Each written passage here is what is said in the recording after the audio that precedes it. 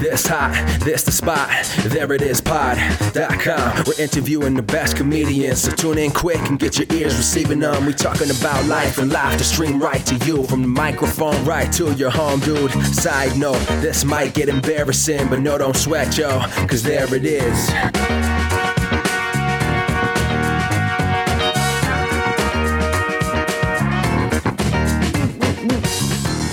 Welcome to the There It Is podcast, a comedy podcast for creators of any variety. I'm your host, Jason Farr. Let's do this. Thanks for being here, very much appreciated, and I'm very much looking forward to sharing this episode with you. If this is your first time listening, thanks very much. You can catch old episodes of the podcast. They are all on iTunes and SoundCloud. You can read up on them on thereitispod.com. We also have blogs on thereitispod.com. And today's guest is Julia Claire. She is a stand-up comedian in New York City. Very funny. And it's making a lot of noise. I think she's someone to watch. She's got a lot going on for her.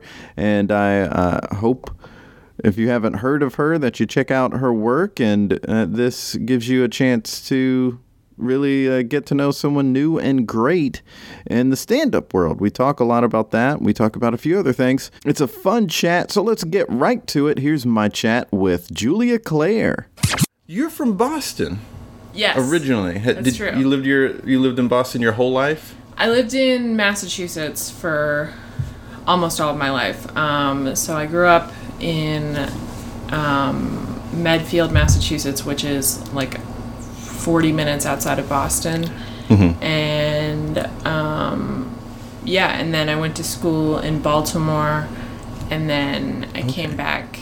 I moved back home after college, and then when I moved to Boston, I started doing stand-up after college. Very cool. Yeah. A lot of times when I talk to someone from Boston, they'll say like, Brookline or whatever, and it's always like right outside of Boston. It's like something that's like 40 minutes away. What is not close to Boston that's in Massachusetts that people have heard about? Well, actually, I lived in Brookline when I was little, before we moved to Medfield, and my dad is from there. And Conan's from there. Conan is from there. Conan and my dad are both Brookline High School graduates. And, the center of the universe in Massachusetts is Boston, definitely. But there is, there's a lot outside. I think, like, Western Mass is so beautiful. And, like, the Cape is technically so close to get to from Boston. It's, like, 2 hours to the bridge, if nice. that. Maybe, like, an hour and a half. But, yeah, it's, everyone says they're from just outside of Boston because that's where we all are. That's where, like, most people live in the state. No, I've never been. I'd like to check some places out. It's great. A good friend of mine is from there, and she's always going back and also raving about Boston. So. People shit on it so much, and it deserves a lot of it, but it's also a very good place to live. I miss it a lot. I actually lived in Cambridge when I lived there, and I miss it so much all the time. It was just like, what a great place. It's not super far from here to get there, right? Like, it's 4 hours. It's like a little over 4 hours. My friend goes so much that you would assume that it's like right around the corner. Yeah. Often as she goes. I go back a decent amount, and on the bus it's like 4 hours and 15 minutes. That's not so bad. It's not so bad. It's pretty good. Yeah. When did you move to New York? How long ago was that? I moved to New York 2 years ago today. Wow. Exactly today. But you've been doing comedy, you said, before that. Yes. How long have you been doing comedy now? I just hit 4 years. Wow. So awesome. Did 4 years. I did 2 years in Boston and 2 years, exactly 2 years here in New York. And you've done a ton in that time. I mean, Boston and New York, those are good. Obviously, New York is a great place for comedy, but Boston's a really great hub for comedy as well. It is, and I think about this a lot, and I am so glad that I started there because I just see how hard it is to start here, and I think if I had started here, I might have quit. It's such a specific thing. The people who start here and keep at it and really succeed are super sharp, made of steel. Yeah, they are. But Boston is a really great place to start, just because it has like a long tradition of stand-up, and I think it's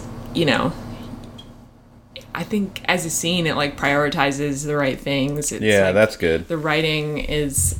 I have so many friends who are still there who are like incredible writers, and just like are such fantastic performers too. And it's a kooky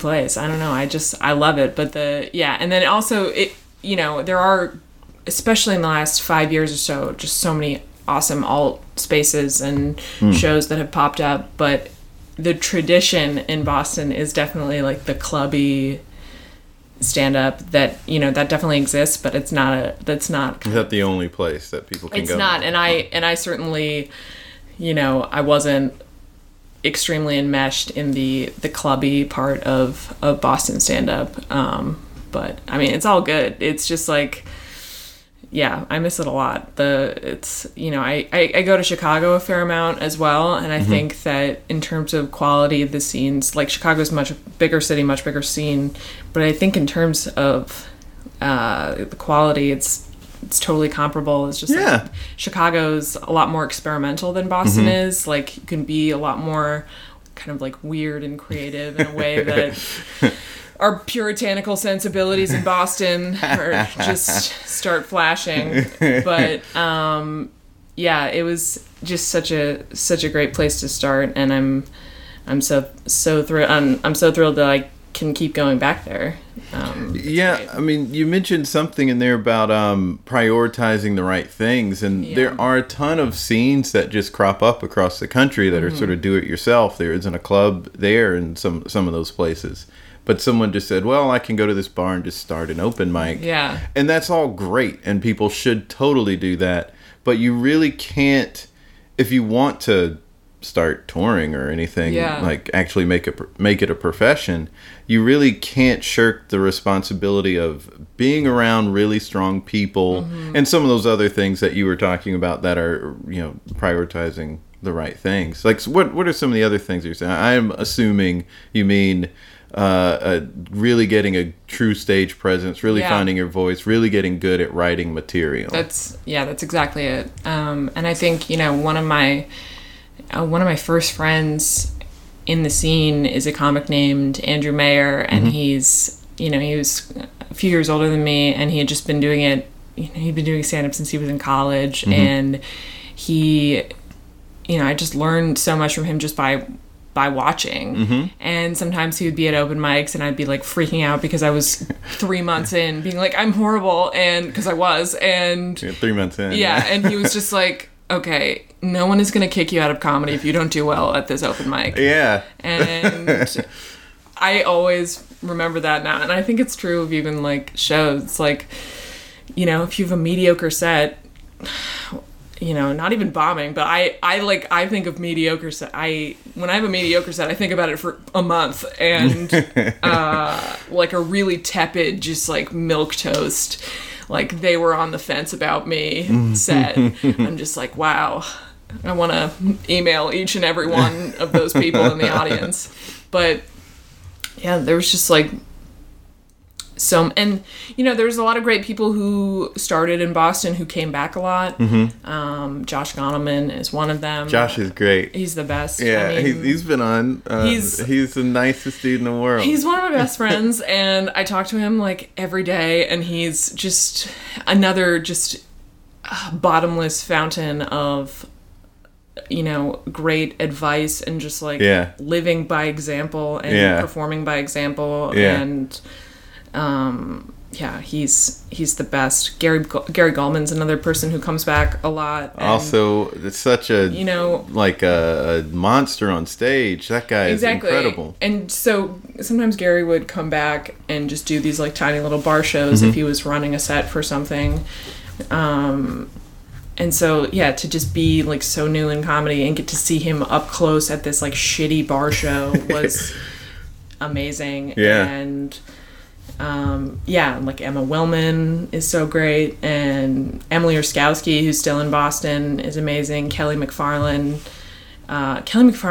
is someone, she's still in Boston. She does a lot of touring in New England. Not a lot of people outside of New England know who she is, but she's a fucking destroyer. Like, I see her at Laugh Boston sometimes, and she just like, I like lose my mind. She's so funny. So there were like all these great people to look up to, and I think that's so important too, is, you know, there are a lot of cities, I think, where people just like get to a certain level and then leave.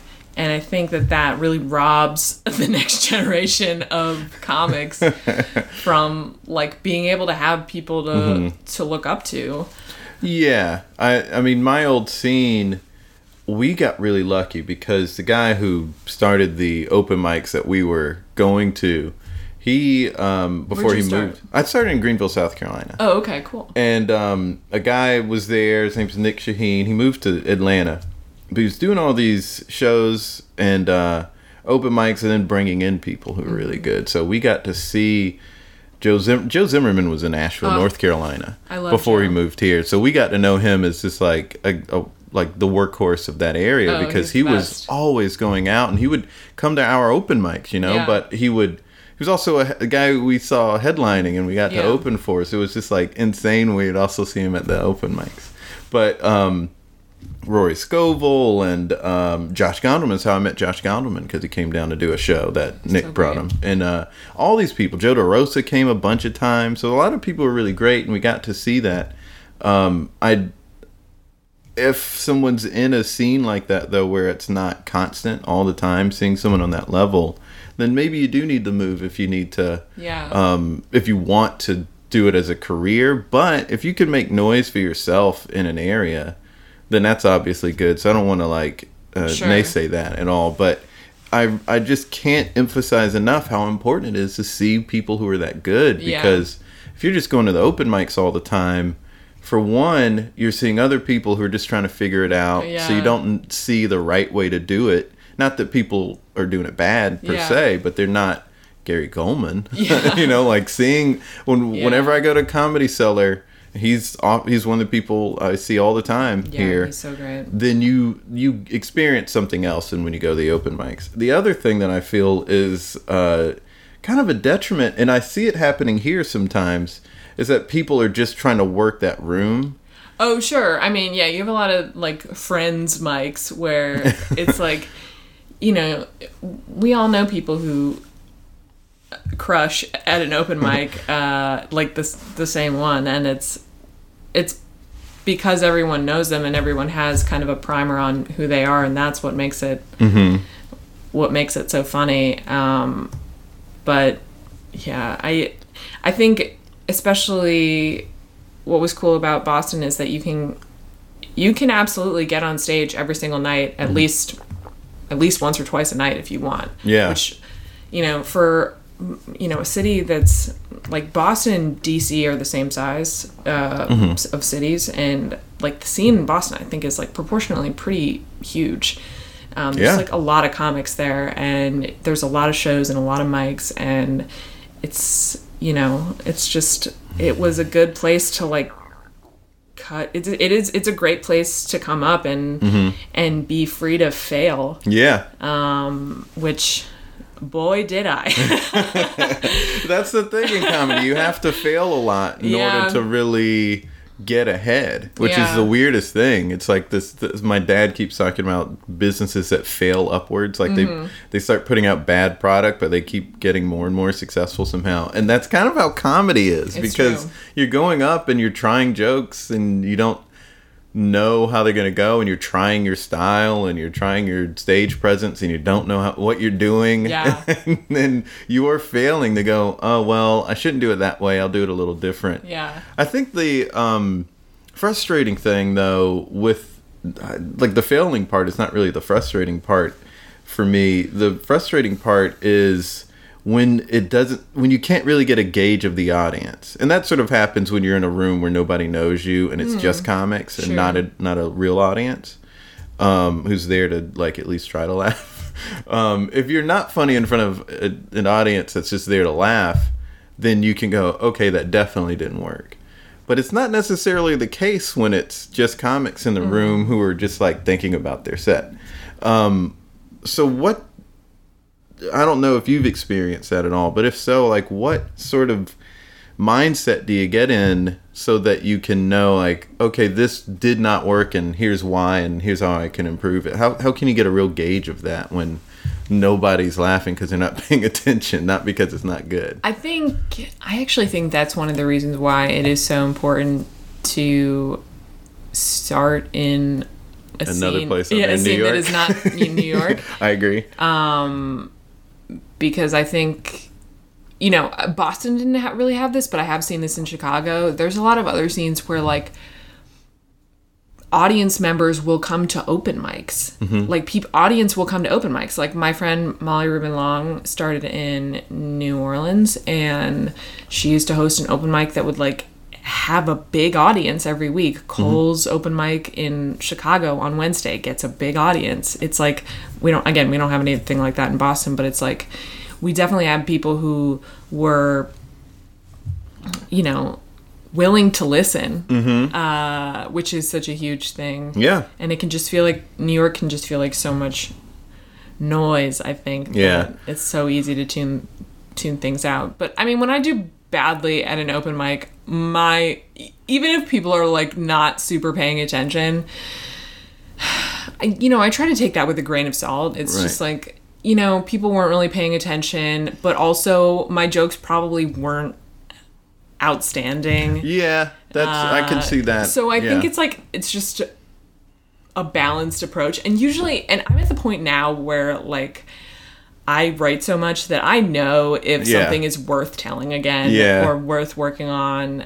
And that comes from just reps. Yeah. Yeah. And I mean, again, I've only been doing stand-up for 4 years, but it's like I write all the time, and I know like there are certain ideas where I'm like, I know this is funny and I know I can make this work even if it's not working right now. And then there's a lot of other stuff where I'm just like, this was a glorified tweet and I should never say it again. I'll do the glorified tweets just to have like get a little laugh. Yeah. But then I did get to a point where I knew, well, I don't really need to do this again. Yeah. Because this was just like a one-off. It felt like a monologue joke in that sense. Oh, it was sure. like, I'm not going to do this again. Yeah. It got what I needed to get out of it this time. But yeah, it is. That is the tough thing. I speaking of monologue jokes and kind of having a sense of things, when I went to see Fallon rehearse his monologue for The Tonight Show, and I may have told this story before in the podcast, but everyone was just laughing at everything. And I think it was just like the excitement of Jimmy Fallon, which was like so juxtaposed to the way, because I also saw Seth Meyers rehearse a monologue, and both were like great experiences. Both of them were just stellar. But going into the Seth Meyers one, they were saying, don't laugh if you don't think it's funny. We just want a good gauge. Like, laugh hard if you think it's funny, but don't if you don't think it's funny. They stress that. That's very honorable. Yeah, and I love both of them. And there was also sort of like, and it's, you know, they were making it real fun for the audience. They're like, he's gonna come out and like give him a big round of applause. But that was the approach at late night. With Tonight Show, they just sort of like put us in a group. They were just like, okay, stand over here, we'll bring in there in a second. There was like no fanfare. And then they bring us in, and then Jimmy's already just sitting at his desk. It was a very casual experience, and they never really addressed us on like what we should do. It was just sort of, they're gonna rehearse things, go in there, have fun, all right, see it. You know, it was really that kind of vibe. So I felt like everyone just sort of was excited that they were there. It was the Tonight Show. I would imagine that that's a more typical experience than what Seth does, probably. Probably. Yeah. And what I thought was amazing, watching him, there were a couple jokes where like everyone laughed, and I thought, how is he really going to figure this out? And there were moments where you'd see him kind of look off to the side at some producer, and he would be like, sort of shrug. like Yeah. not a big reaction Yeah. from him, just sort of like, that one's no good. It was like Yeah. everyone laughed at that, but he still was doing that thing of, I know this one's not gonna go. Yeah. Let's not do that. I thought that was, it gave me a lot more of an appreciation for him, but I think that is what someone has to get to. Sure. Is being able to say, this is really what it should be. I know that, and yeah, this is going well, but let's go for the cream of the crop here. Well, I think all of the late night hosts are a little different, even though monologue is such a sort of prescriptive joke medium. I was, I've looked at all of them sort of like intently and individually, and The Tonight Show has its own legacy, so it's a very specific voice. It's a very classic, and also it's like Jimmy is a very particular personality. They all are. I think his is like a lot more classic. Seth's monologue is, he sits behind the desk and it's like Weekend Update style jokes, which I love. I love too, yeah. I mean, I think Seth is always, I love Seth so much. I really like them all. I do like them all, but I have a special place in my heart for Seth. Yeah. But James Corden is really interesting because his monologue, I think, is the most different from everyone, just in structure. It's like most... That's the one I don't watch. So I hadn't watched it until recently, like really intently, and especially his monologue. I've seen a lot of his other sketches and things like that, but I didn't even realize that he did a monologue every night. But his monologue is so interesting because it's like, a typical monologue joke is just a really tight setup punchline, and interesting. With James Corden, it's like it is a setup and punchline, but there's always like an extra beat afterwards. Oh, I see what you mean. He stretches a little bit, and because I think that just like really meshes with his personality because he's like so fun and sort of like loose, and that's kind of who he is. And the structure of the show is loose. It's just like, we're all just going to sit here. Yeah, and you're not going to see someone like Conan do that because he's, Conan's more a of tactician. Yeah.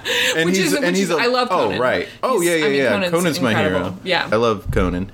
His monologue very much is like just straightforward jokes, and then he does his silliness. And it's almost like, I don't know, you could just tell he's got a writer's brain. Oh, sure. And not a stand-up sort of approach. Yeah, I mean, I would say the same thing about Seth, probably. Yeah, but he because he did the Weekend Update, I think he's has a more of an in. Yeah. But I'm really interested in how Colbert does his monologues because he's sort of loosey-goosey too, and he comes from a completely different place, almost. Wasn't he an improviser? He was an improviser for a long time, and all of them did improv, but he and Seth were the most known probably in the improv from like, I shouldn't say in the improv world, but I just mean when they really started getting a lot of attention, it was like in improv. Yeah. Before they started doing other stuff.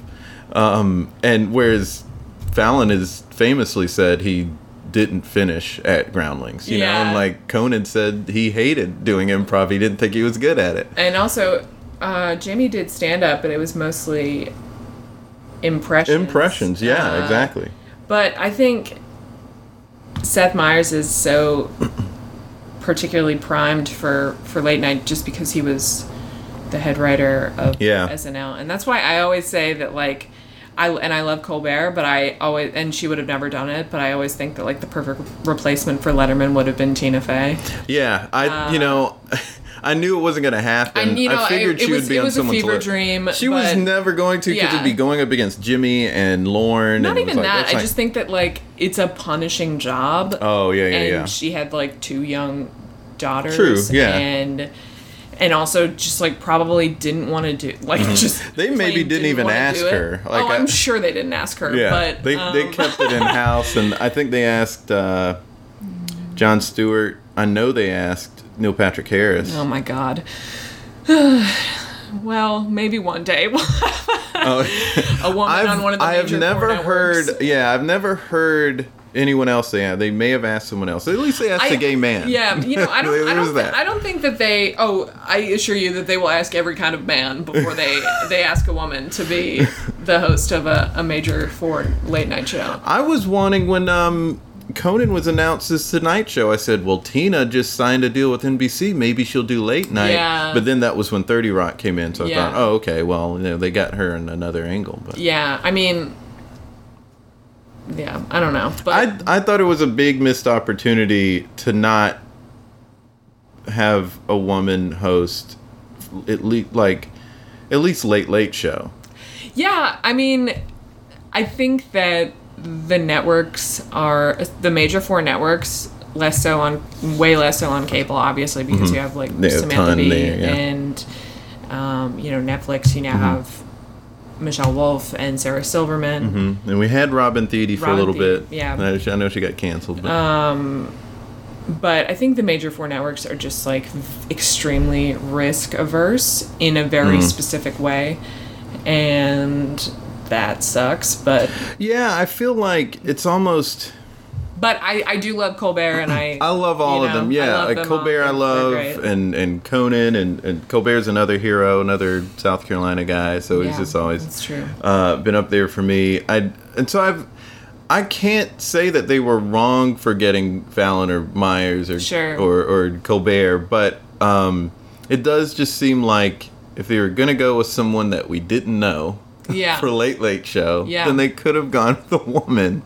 Or a person of color, because Arsenio's the closest we've had to on a major network. So crazy. And that was 25 years ago? And it was syndication. Yeah. And so in some markets he was on Fox, but he wasn't officially the Fox person. And in some markets he was in CBS, which is why... And it's so crazy because his show was like... I mean, that was even before my time, but I know that his show was like wildly popular. So popular that... Like, didn't Bill Clinton go on Arsenio? That's some people point to it as why he won. Because he went on and he played saxophone.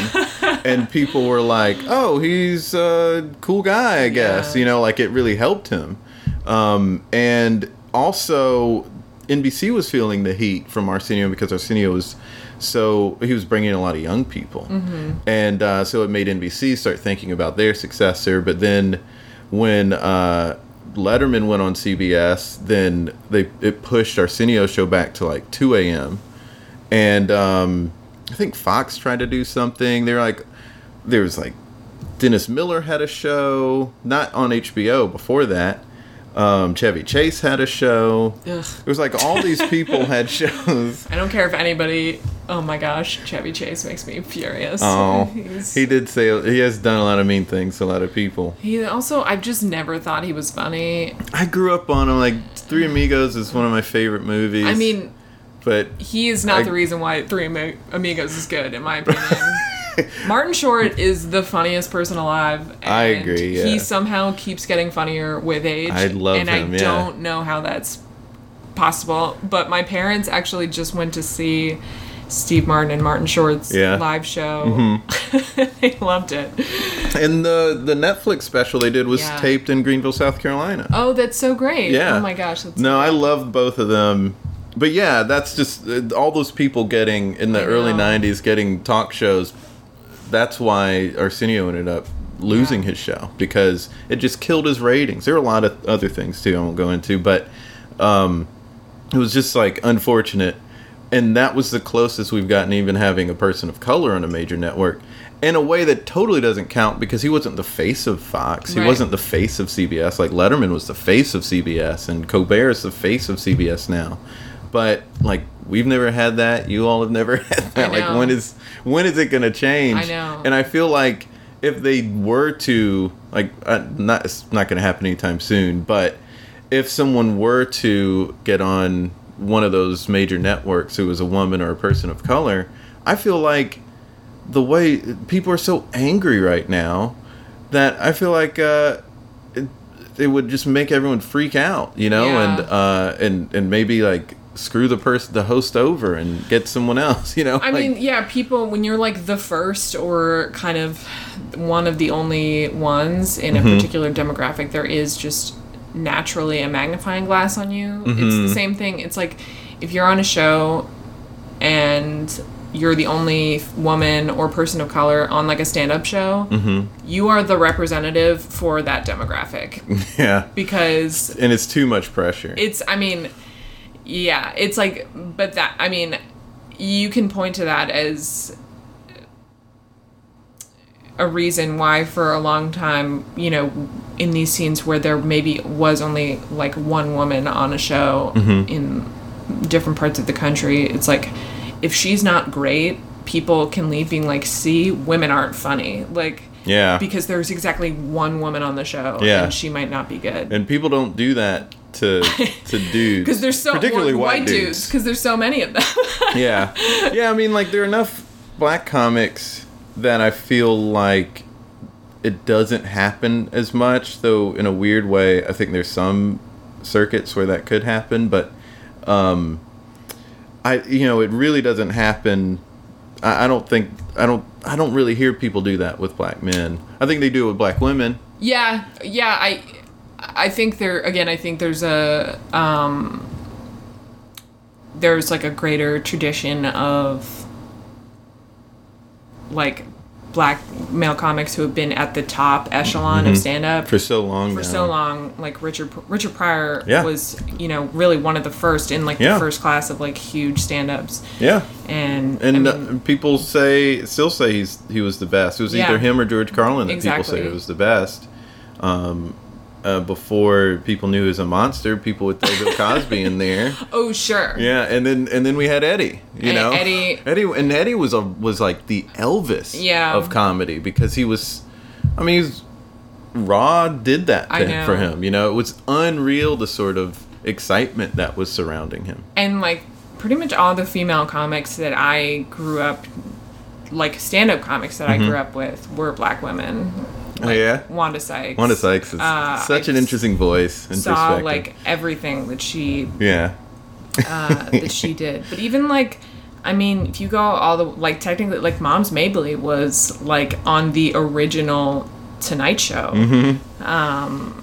So I think, I mean, there have been so many, and I mean, there have been so many black women who have been just like absolute killers in the scene, and like don't always get the recognition that they deserve. No, and it's interesting, like now we're starting to see it. You know, like I mean, Leslie Jones has got to host some stuff, and she hosted Tiffany Haddish. And I was just about to mention Tiffany Haddish, and she's getting somewhat the Hollywood treatment because she's in everything. Yeah. But she's kind of like not the lead in anything. Yeah. You know, and so, which I think is interesting, because I feel like we've seen people who had a big moment like she had with Girl Trip and then get to being the lead and stuff. Yeah. Which she has not had that, you know? Yeah. Like, I don't know, like, I'm glad that it's happening in other ways, like for Kevin. Kevin Hart has gotten that treatment that traditionally white men were getting very easily. Yeah. Like John Heder, you know, he did one movie. He did the Napoleon Dynamite. And I'm not hating on him. I'm just saying he had Napoleon Dynamite, and then immediately we're going to put you in a Reese Witherspoon romantic comedy, and a movie with Billy Bob Thornton when you're the co-lead, and then all these things like that. And we're going to put you in a Will Ferrell movie. Like, he was getting all that real quick, and Tiffany Haddish is sort of getting that, but she's not getting the lead opportunity. She's not the co-lead in enough. Well, I mean, when you think about like, Girls Trip was literally, like, last year. Mm-hmm. So she's so great. And I watched her special, and it's totally different than a lot of the stand-up that I usually watch. And I still, like, loved it, and I laughed so much. And, but, yeah, I think it's interesting that, like, Chris Rock really never had that, where he was, like... That's kind of true, yeah. I mean, like, he got to direct he's another a couple person things. Who I, like, absolutely grew up, like, worshiping. I loved Chris Rock. Me too. So much. And I still will, like, watch anything that he puts out. He's about to be on Fargo. That's it. I know. That'll be interesting. I'm so excited about that. But, like, he never had... Even though he was clearly the top of the stand-up game, he never had that, like, Kevin Hart moment of, like... we're gonna plug you into as many different creative opportunities as possible. I agree, yeah. And it kind of was gonna happen for Dave Chappelle. Yeah. Because I heard that he was looked at for a couple of things that he... Chappelle's show was like so explosive. And, Jamie Foxx is someone who did sort of... He did get in true. there.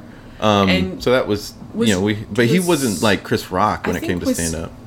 I didn't even... was he an improviser or was he a stand-up? He did stand-up. I saw him do specials, but here's a couple of specials. But I'm not sure if he's someone who... I first saw him... did stand-up after he became famous? Right. Okay. Because I first saw him do anything on In Living Color. Yeah. Like, that's how we all came to know him. Then he got his show. My dad was, like, obsessed with In Living Color. Yeah, me too.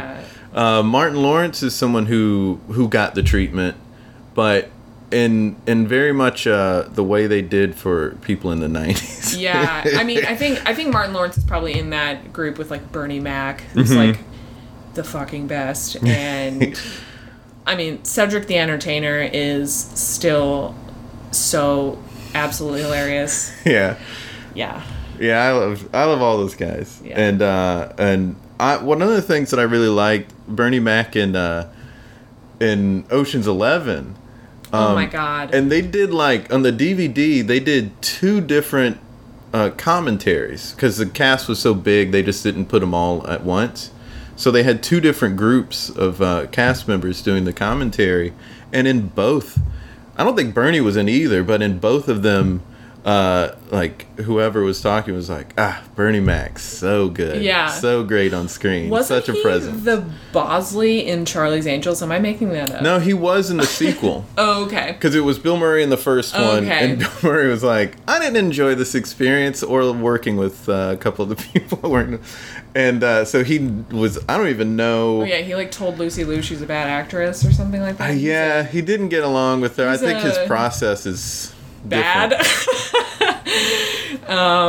Yeah, Bill Murray seems tough. I love him, but he doesn't. I met him and he was like a good hang. I don't know, because I've heard crazy stories of people hanging with him and they sounded great, and then when I met him, he was exactly what you would want him to. He's the reason I wanted to do anything in acting. Like, I saw it when I was 5. I was like, well, I'm an actor. Like I saw him in Ghostbusters. But he was real chill when I met him, but I have also heard that like he was at something and someone just like took a picture of him and he like threw their cell phone. So like he's cut from a different cloth. Yeah. He's a guy who he's gonna get he's just a different sort of dude. Yeah. And he's cut from a different cloth. I read some like old 1970s Rolling Stones articles that had different cast members, and they all were just different kinds of people back then. Yeah. And so I think he's just super old school and tells it like it is, and is kind of that's probably it. In a way gruff, like I don't really know. Not that I'm like defending it. I'm just saying here's why I think I'm not like him, and I think it's because I was born when I was born, and I don't know. Those guys are just different kind of cats. That's true. They'll throw a cell phone where I would be like, I wish you wouldn't do that. Yeah. But I'm only thinking it. I'm not even saying it. So we're talking comedy, but we drifted away from talking about your comedy. Yes. Which is great. I love this chat. Let's get a little more in on your approach to comedy. I know you have like a self-deprecating thing, which I don't know if you saw Nanette. Yes, I did. And so when she was talking about like, I don't want to do self-deprecating anymore, did that resonate with you at all? No, no. That was actually something that really bothered me, and it's an opinion of hers that I think is wrong. She says that self-deprecation is humiliation, and I completely disagree with that. I think it can be, but it depends. It's a case by case thing. She made a lot of sweeping generalizations, not only about self-deprecation, but about like comedy in general. And, you know, she said a lot of things about how like comedy like inflicts trauma on the audience by like building tension and then taking it away over and over again and things like that. But the self-deprecation thing I felt like personally attacked by, because it's such a big part of not only my stand-up but just like who I am as a person. And, you know, I am someone who like I have a very particular like upbringing and adolescence and things like that. And I really feel that like self-deprecating humor was a way for me to like take power over my own narrative. Yeah. And really have a sort of authority in how other people see me. And it also was a way for me to be like, this stuff doesn't hurt me anymore. I'm okay with this. I'm telling you to laugh at this. Right. And I think that that's a really powerful thing, and that's a really like cathartic thing about stand-up, is taking all of these things about you that maybe, you know, were not cool or were painful, and just being like, I'm okay with this. Let's all laugh about it. And that's like such an empowering thing. I totally agree. I heard Harry Shearer say, who's done stuff on Simpsons, if people don't know at home listening to this, and he also was in This Is Spinal Tap. He's the bassist in that. And he was saying people get into comedy so they can control the way people laugh at them. Yeah. And I totally agree with that. Yeah. And because I hate when I'm laughed at for something when it's out of my control and I feel like it's not a fair representation, or they're just getting made fun of. That is a huge reason why a lot of us do this. I include myself in that. You know, if you like, so many of us, I mean, bullying is like a pretty universal experience, but it's like so many of us who do this were bullied and, you know, had like rough teenage years and shit like that. And I just think that self-deprecating humor is just, you know, it shouldn't be a crutch. It shouldn't be your whole thing, because then it gets kind of like exhausting and repetitive. And I totally agree with that. But I was, I disagree with Hannah Gadsby's point about that. And I don't, you know, I've had a lot of discussions about, and I haven't really heard anyone in comedy come out and defend that point in particular as having any sort of saliency. I don't know. It's one of those topics where I'm like, can we talk about Nanette? Can we openly have any criticism of it? Another hour. Because I've heard people rave about it, but they're all people, even if they were entertainers, were not stand-up comics or, you know, comedy writers. They were all like actors. Or a friend of mine who just enjoys watching comedy. Like, they're all raving about it. And my thing was, I hadn't seen it yet. And all these people are like, I knew it was a new comedy special. Right? Like, I knew it was billed that way. And all these people were saying, it's amazing, it's amazing. So I was thinking bigger and blacker. You know, this is going to be a laugh a minute.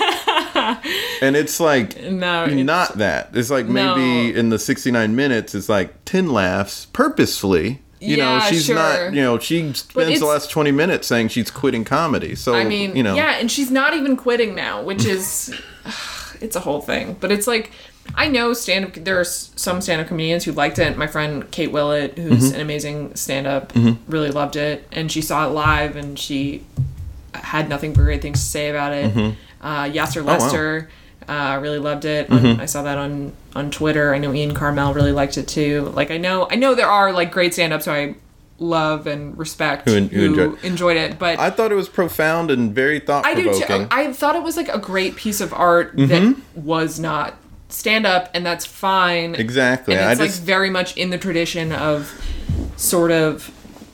It was the funniest TED Talk I've ever seen. Yeah, exactly. And it's like, there's a lot of, I think UK stand-up that's like that, and Australian stand-up too, which is like, you know, and there are so many great comedians on both sides of the ocean, but it's, you know, one of my good friends, Charlie Pickering, is an Australian comedian, and he hosts Australia's version of The Daily Show. Oh, cool. And when he comes to New York, he does shows, and like every Australian expat like comes out of the woodwork to see him.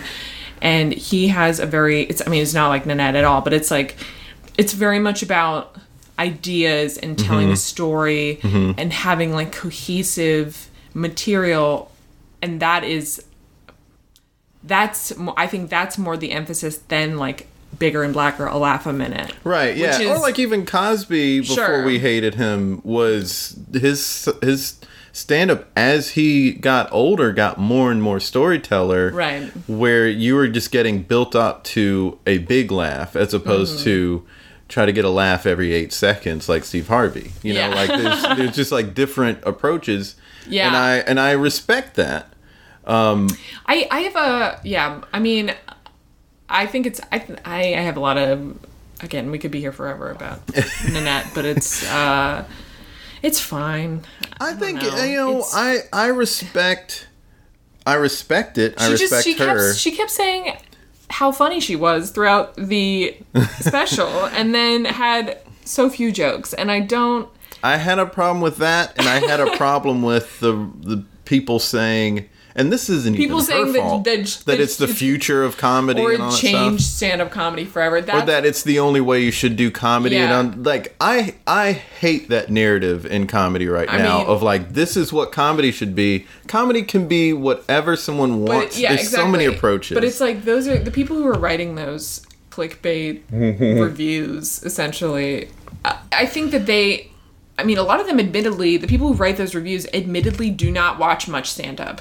So it's like the people who are like... I don't know how much they admit it, but... No, I've literally, I've read, even Emily Nussbaum did an interview with Hannah Gadsby and on the New Yorker Radio Hour, and, it was clear from what she said that she doesn't watch a ton of stand-up anyways, and she it's within everyone's right to love Nanette, and it's whatever. Oh, but gosh, I certainly don't think there's so much great stand-up out there, and I think that stand-up is such a disrespected art form to begin with, and it's like, I can't remember who said this. Oh, Kath Barbadaro said that she feels like the only way that people get critical acclaim for a stand-up special is when they take all of the jokes out of it. And it's like, there have been similar like Hassan Minaj's special was kind of like that.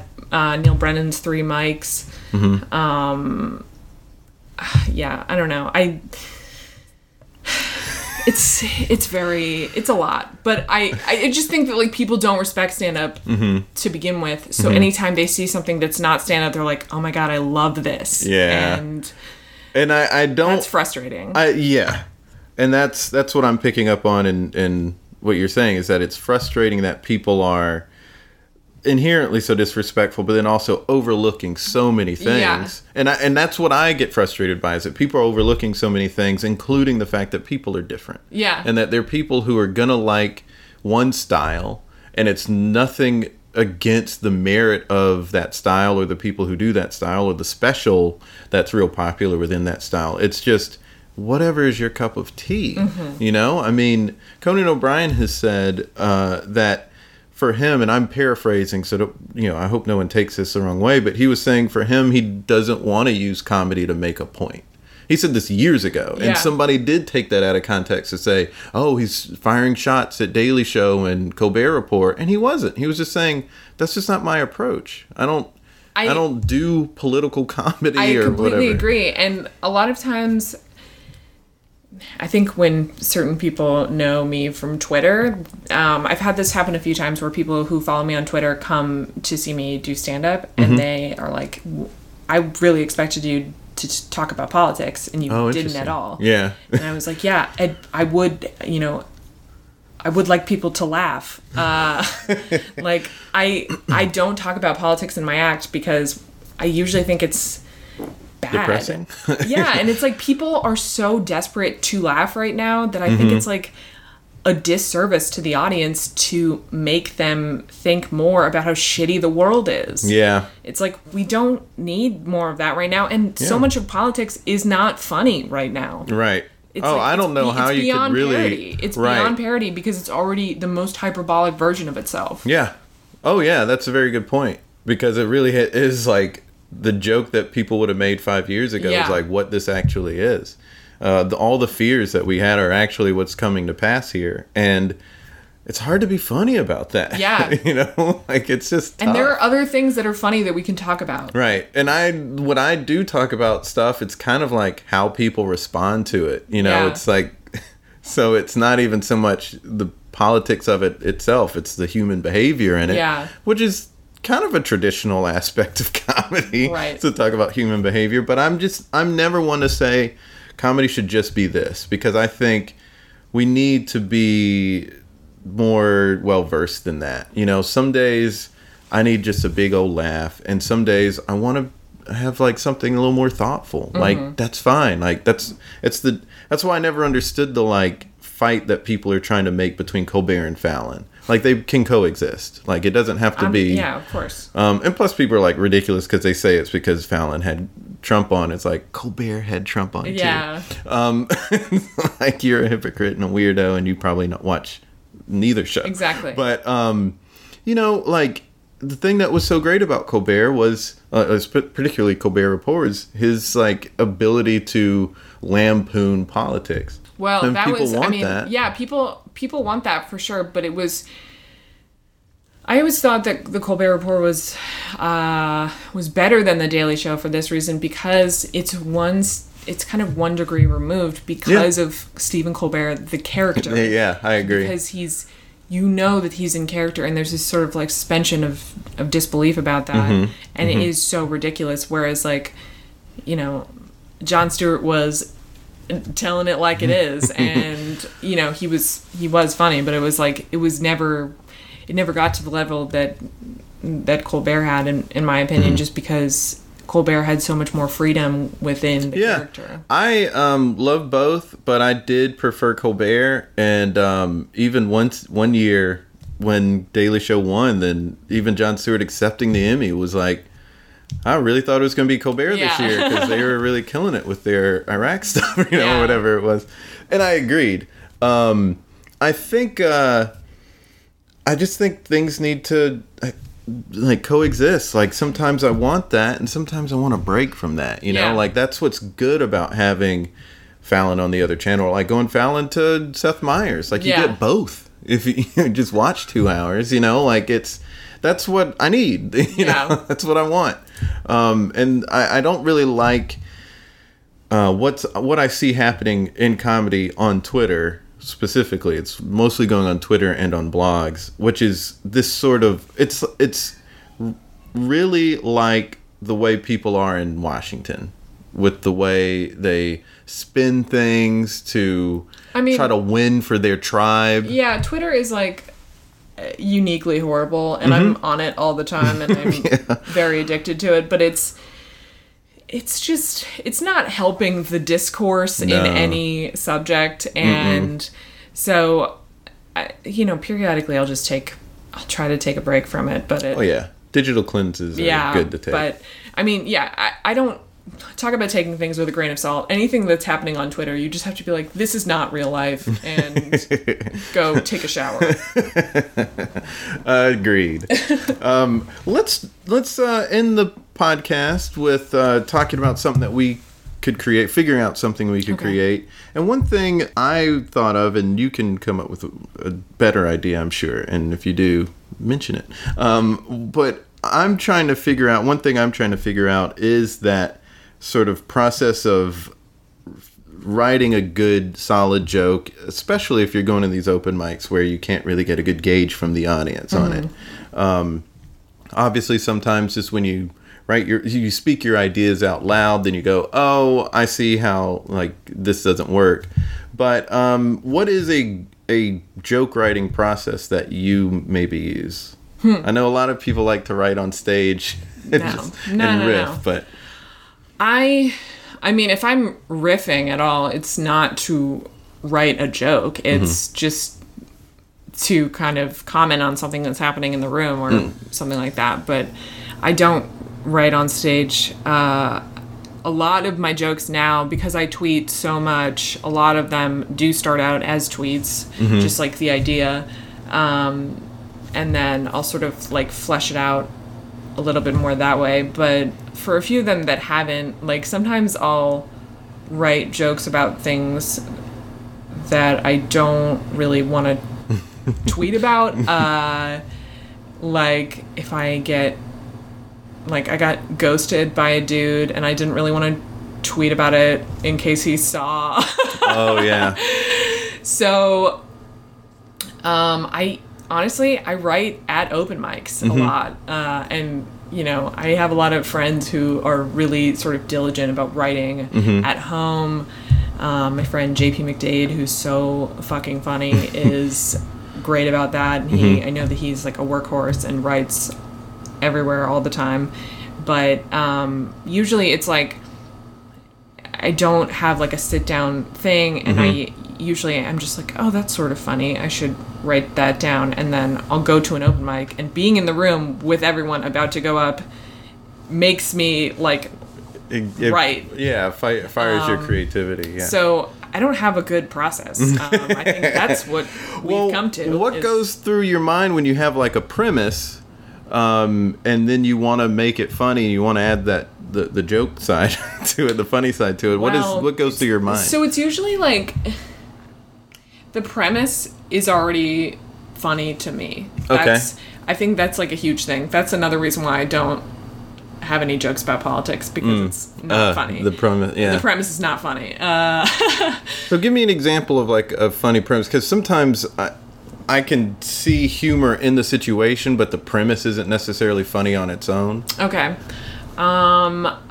So the joke that I've been opening with for a while now is about my dad and how he's like really smart, but he has a really thick Boston accent, and those two things like really cancel each other out. And that was like the juxtaposition of those two kind of opposing things was funny to me inherently, because I have heard him say so many he like has a master's degree, and I've heard him say so many like very intelligent things just sounding like a garbage collector and just like a trash man. And I don't know, he's like a working class guy who happens to be very like kind of very advanced ideas. What I'm saying sounds incredibly classist, but just he is, you know, he has this very working class accent, I should say, but is very smart. It's like, I mean, it's the reason why Good Will Hunting exists. Is because like people are just like, this guy with this accent can think thoughts, what? And so yeah, I just kind of fleshed it out from there. But it's something like that. It's like, you know, like juxtaposing two maybe discordant ideas, and or, you know, a typical setup punchline is just like a twist. That's all. So you're immediately going at it from like just what's funny. Yeah. And what's the funny way? That's something that, I don't know if you watch Comedians in Cars Getting Coffee, but in the episode with Dana Carvey was saying like, I'm trying to work on this joke. And he tells it, and Jerry Seinfeld says, it's too long of a beginning. Like, the setup is too long. Like, what's the funniest way to get in? And then he said, here's just what I have. So he just real succinctly says, like, here's just the funniest way to just bring up that topic. Yeah. And I think that's what you're naturally doing. I am a very short joke writer. My jokes are short and pretty tight, I think. Like, I mean, they're just succinct. Like, when I have like a 30-minute set, I'm doing 20 jokes. So it's like I'm not really exploring the space with my jokes and stuff like that, you know? So that's, I mean, everybody's different, and yeah. But you attack things from a funny point of view, and I think you're in. not succinct like you, and I think I'm just, wish I was. But I'm just not smart enough to like start with an idea. Or maybe you're just smarter than everybody else. Well, there it is. Thanks so much for being on. Thank you so much for having me. Clearly, we enjoyed having a conversation. I hope you all enjoyed listening to that conversation. If you want to know more about Julia Clare, you can go to her website, julia-clare.com. You can also follow her on Twitter at @OJuliaTweets and on Instagram at Julia Clare Grams. So a couple of places to see what she's up to. Definitely go see her perform if you get the chance in the city. Oh, and here's something related to me. I'm on a couple of friends' podcasts called Church Stories coming up sometime soon. I don't have a date on that yet, but once I do, I'll let you know, and I'll share it with you all on Twitter and Facebook, which you can follow us at There It Is Pod. And you can also follow me on Twitter at JasonFarJokes and on Instagram at JasonFarPics. So be on the lookout for that. That was really cool. Well, fun episode next week. I hope you're back for it. Until next time, be good to each other. The music for the theme song was created by Neil Brooks. The rap was written and performed by Nick Acevedo. The logo for There It Is was created by Jeff Prater. The There It Is podcast is produced by Jason Farr.